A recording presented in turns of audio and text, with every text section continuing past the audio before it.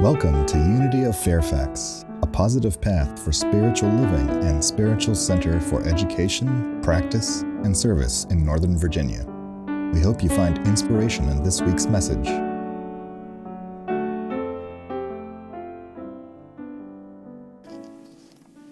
Well, good morning again. I hope everybody had a wonderful day yesterday, celebrating the wonderful day of Christmas. I know I did in my house. And I said, I'm going to just put the food in the crock pot, and I'm going to pull out my jigsaw puzzles, and I'm going to just relax. And it was absolutely wonderful. So I hope you all had a wonderful day as well. In the book of Matthew, chapter 5, verse 14, it states, Jesus said, "You are the light of the world.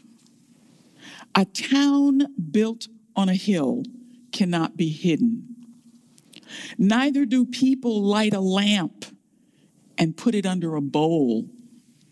Instead, they put it on its stand, and it gives light unto everyone in the house.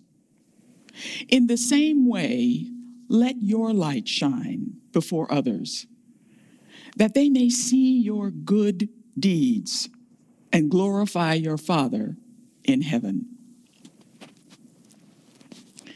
Well, we've come to the end of another year. A very challenging year.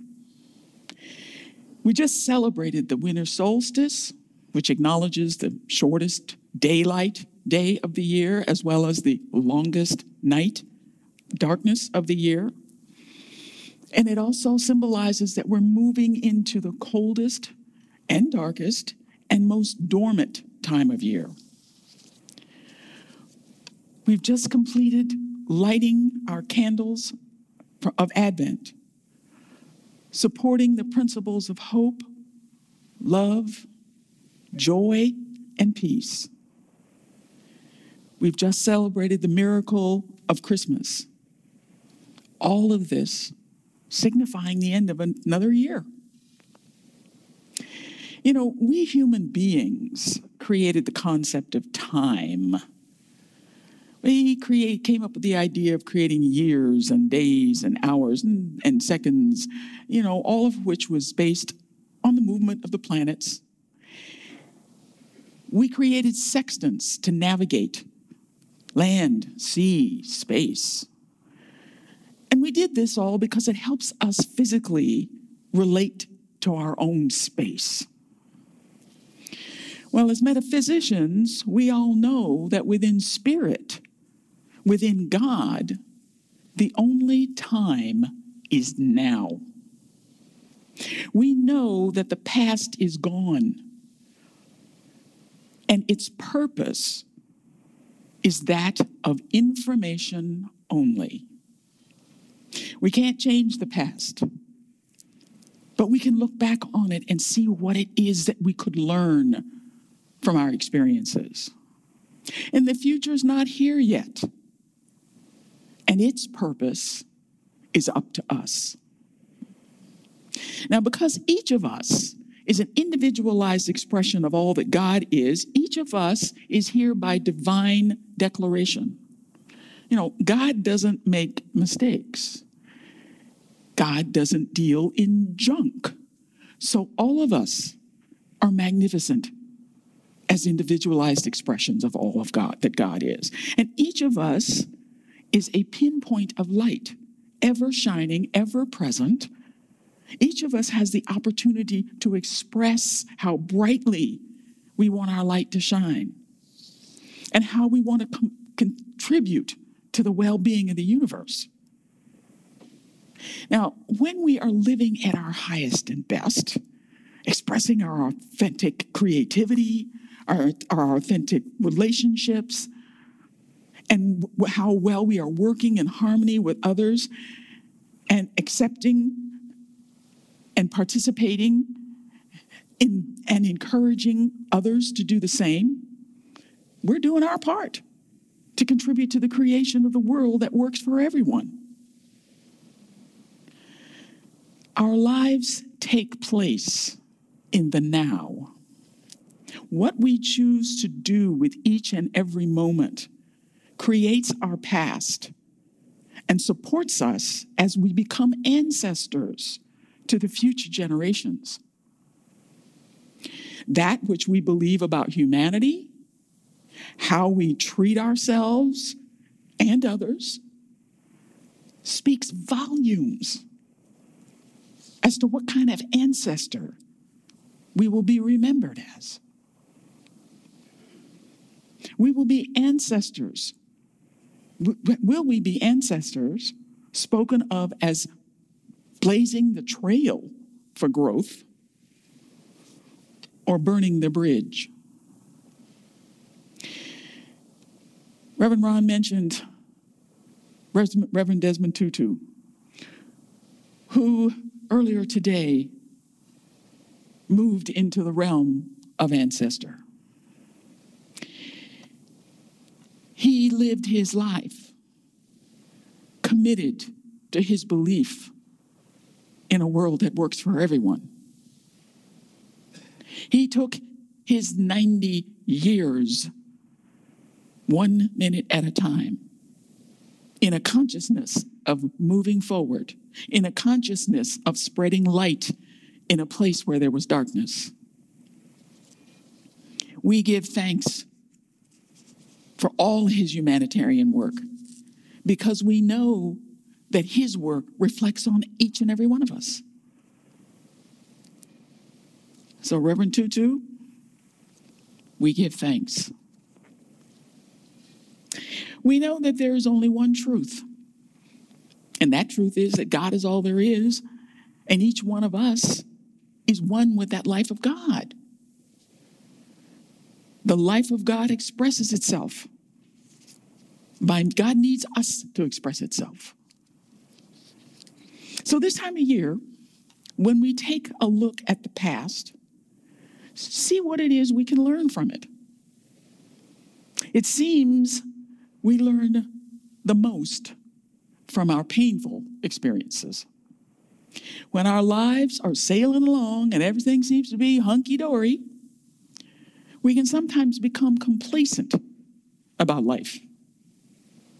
If during the good times we stay focused and be in that place of gratitude for all that we have and all that we are, it keeps us in the present moment. We're less likely to slip back into that place of worry or thoughts of, okay, now you know what, this is just a little bit too good to be true, so I'm waiting for the other shoe to drop. It's difficult for our light to shine fully when our consciousness is focused on something other than where we are right now. Our biggest growth spurts are the lessons we learn from challenges.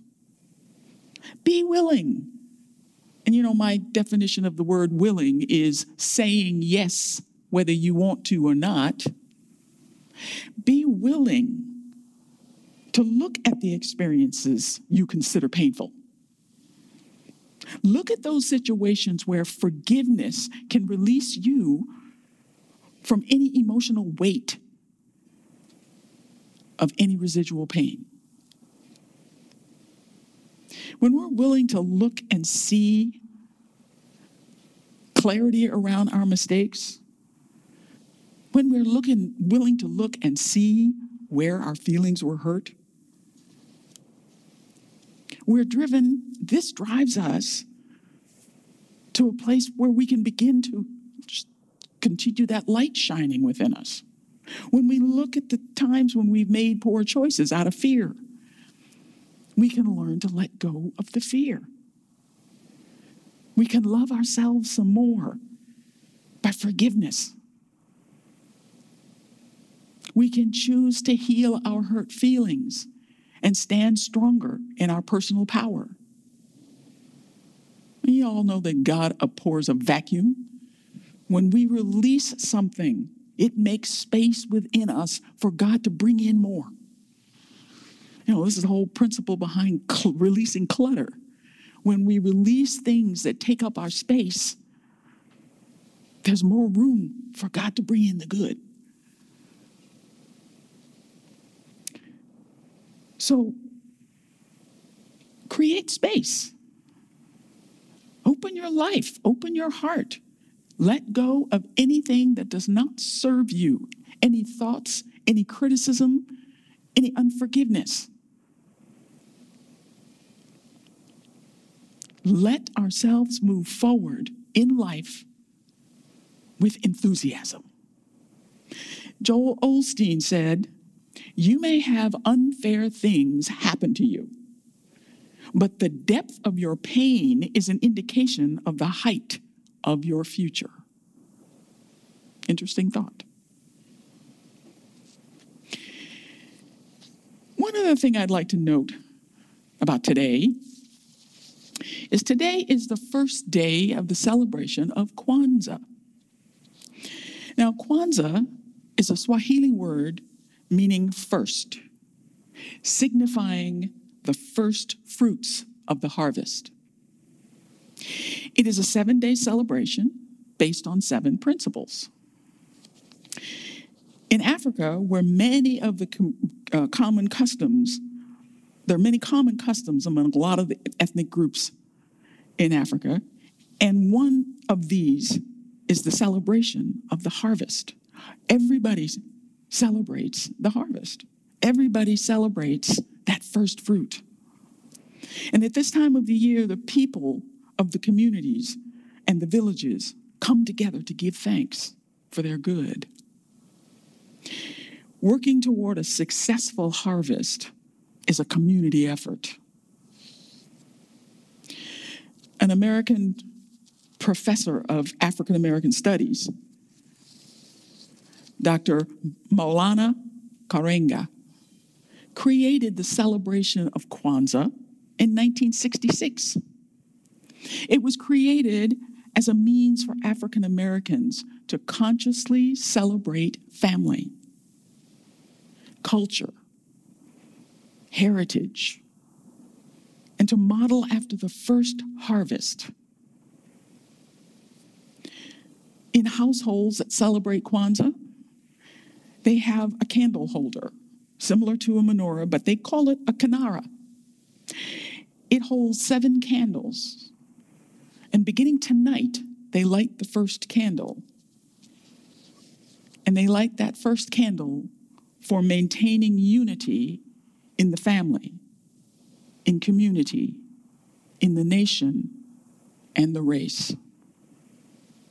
The second candle they light for self-determination. The third candle they light is for collective work and responsibility. The fourth candle they light is for cooperative economics. The fifth candle they light is for purpose. The sixth candle they light is for creativity. And the 7th candle they light on the 7th day is for faith. Now, there's nothing on any of the list of principles that we don't see in the entire human race strives for. It is about celebrating prosperity. It is about celebrating the individualized creative expression that we all have. It's about celebrating oneness and faith. So we've come to that place in the year where we have the opportunity to bring into a new dawn, a new level of light from within ourselves, a new level of giving, a new level of joy, a new level of participation, a new level of humanity, a new level of singing on the street corner if that's what brings you joy. So we get the chance here and now to say yes to our good. We get the chance here and now to determine by the choices that we make what kind of ancestor we shall become for future generations. We get to decide here and now that we are participating in a world that works for everyone. So I encourage you all to invite the light of a new dawn into your life today. Take the time during this holiday season to make the choice to live in the now. As Bishop Michael Curry suggested, choose to be the gift to others by shining your light as bright as possible. Take the time to speak to others. Engage in acts of kindness and encouragement for ourselves and those around us. So Bishop